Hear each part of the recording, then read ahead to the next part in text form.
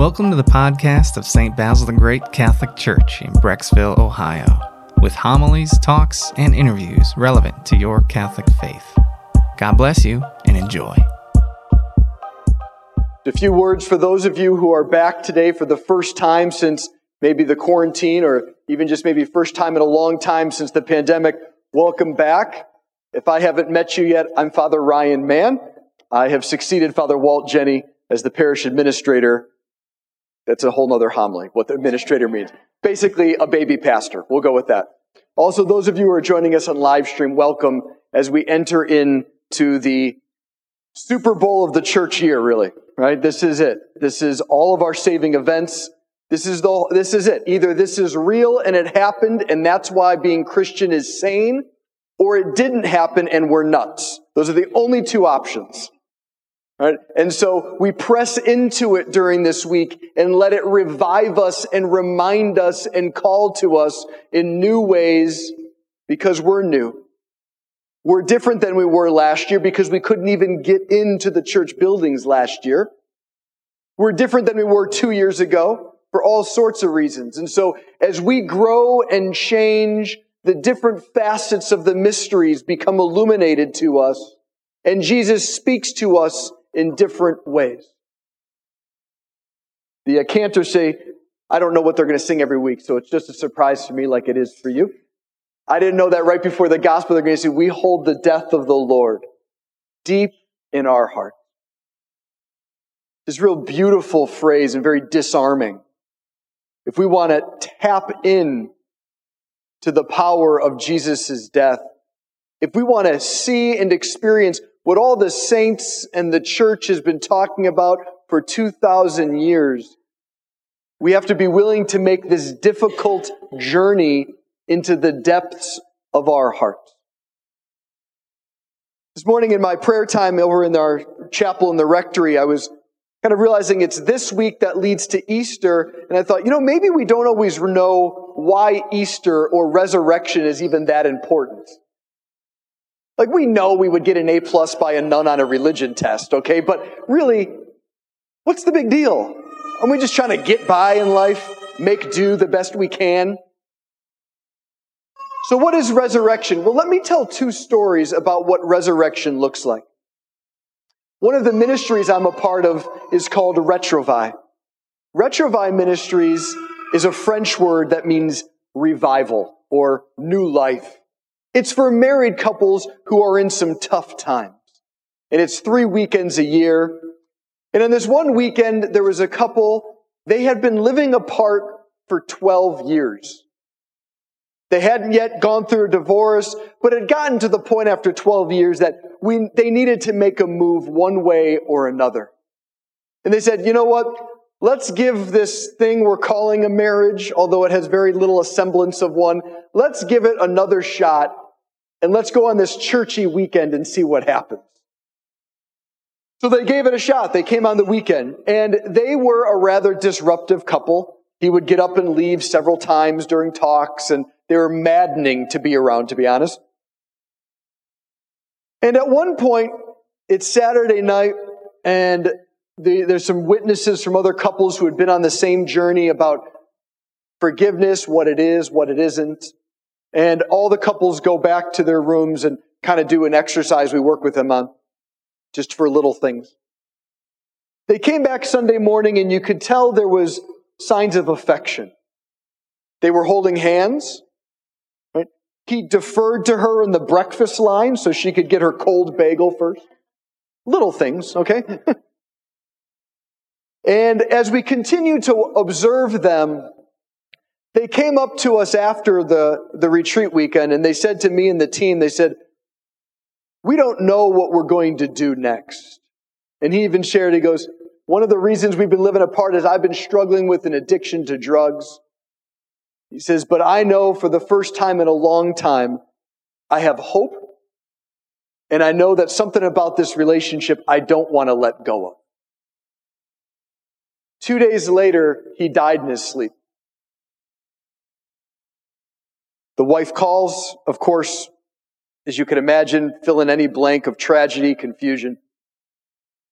And I was able to share with her that I was so happy he died that Tuesday and not the previous one. He died with hope in his heart.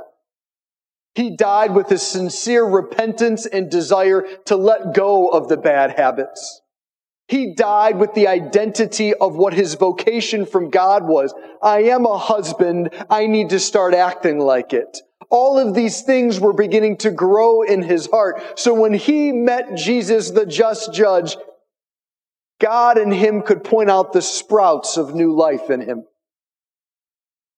That's resurrection. They died to all the masks, all the your fault, you did this, all the unforgiveness, all the haughtiness. They descended beneath all of that and got to a place of vulnerability, humility, entrustment, and openness. And the Lord used that pliable soil to bring about the new life of resurrection. Second one, my first assignment, it's like fourth grade kid came up to me and said, Father Ryan, you helped my parents so much. Thank you. And I said, well, at that point I wasn't doing Retrovi. And I said, you're welcome. I'll take credit for anything. But I didn't do anything. And he said, no. You told us that we should, I said this to the school kids when I had a school all the time. I said, go home and annoy your parents until they go to confession. So that's what he did. He went home and annoyed his parents till they came to confession. And I said, well, I don't remember who they are, but what are you thanking me for? He says, my parents laugh again. That's a kid seeing resurrection in his home. Why? They stepped out of the self-justifications.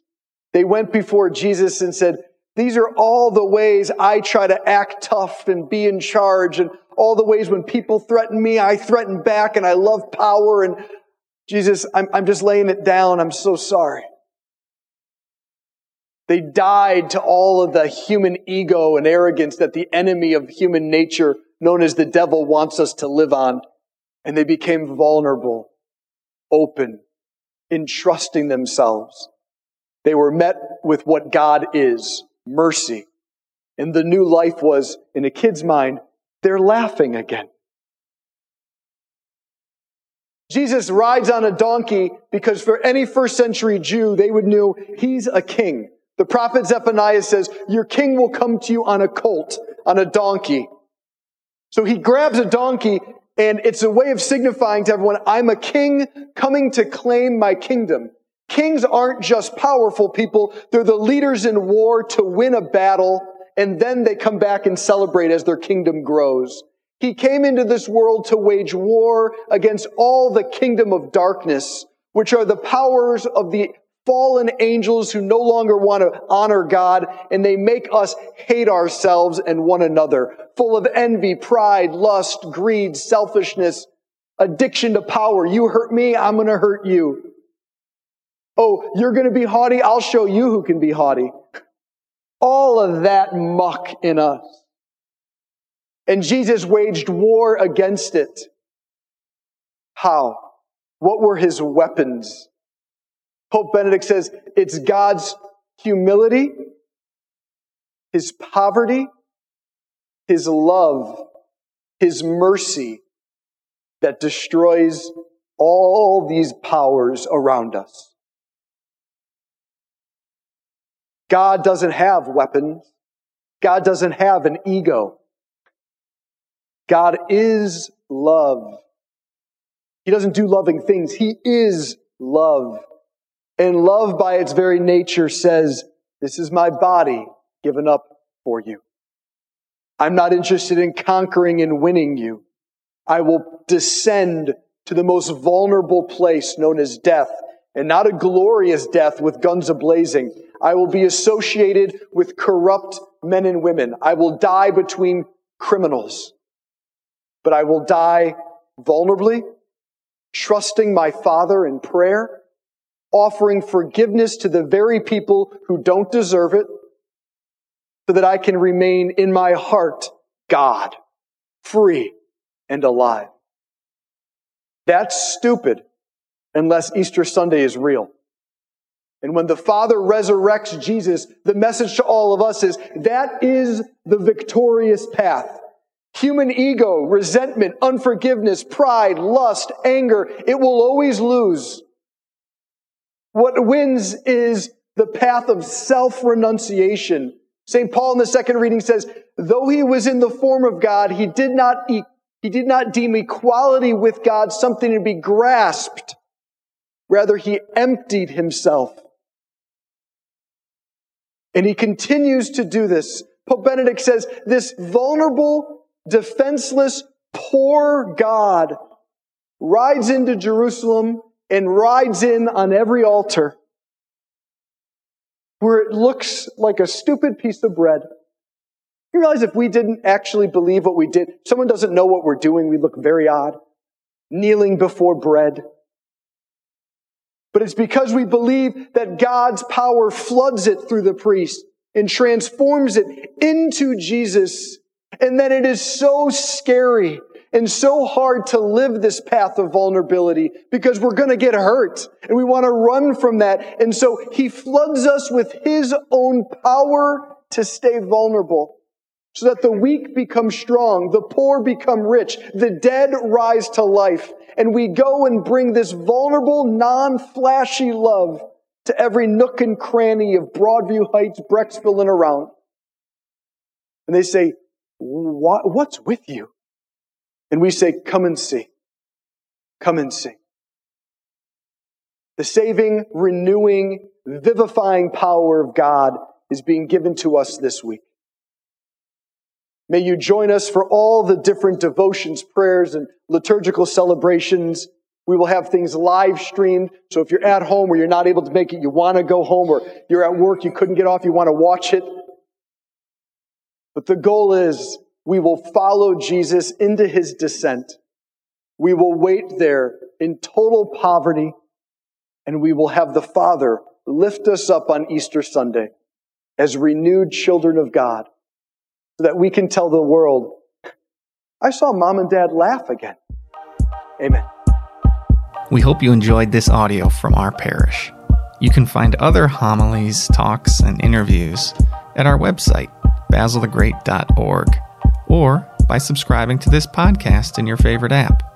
Just search for St. Basil Catholic Church, Brecksville. St. Basil the Great, pray for us.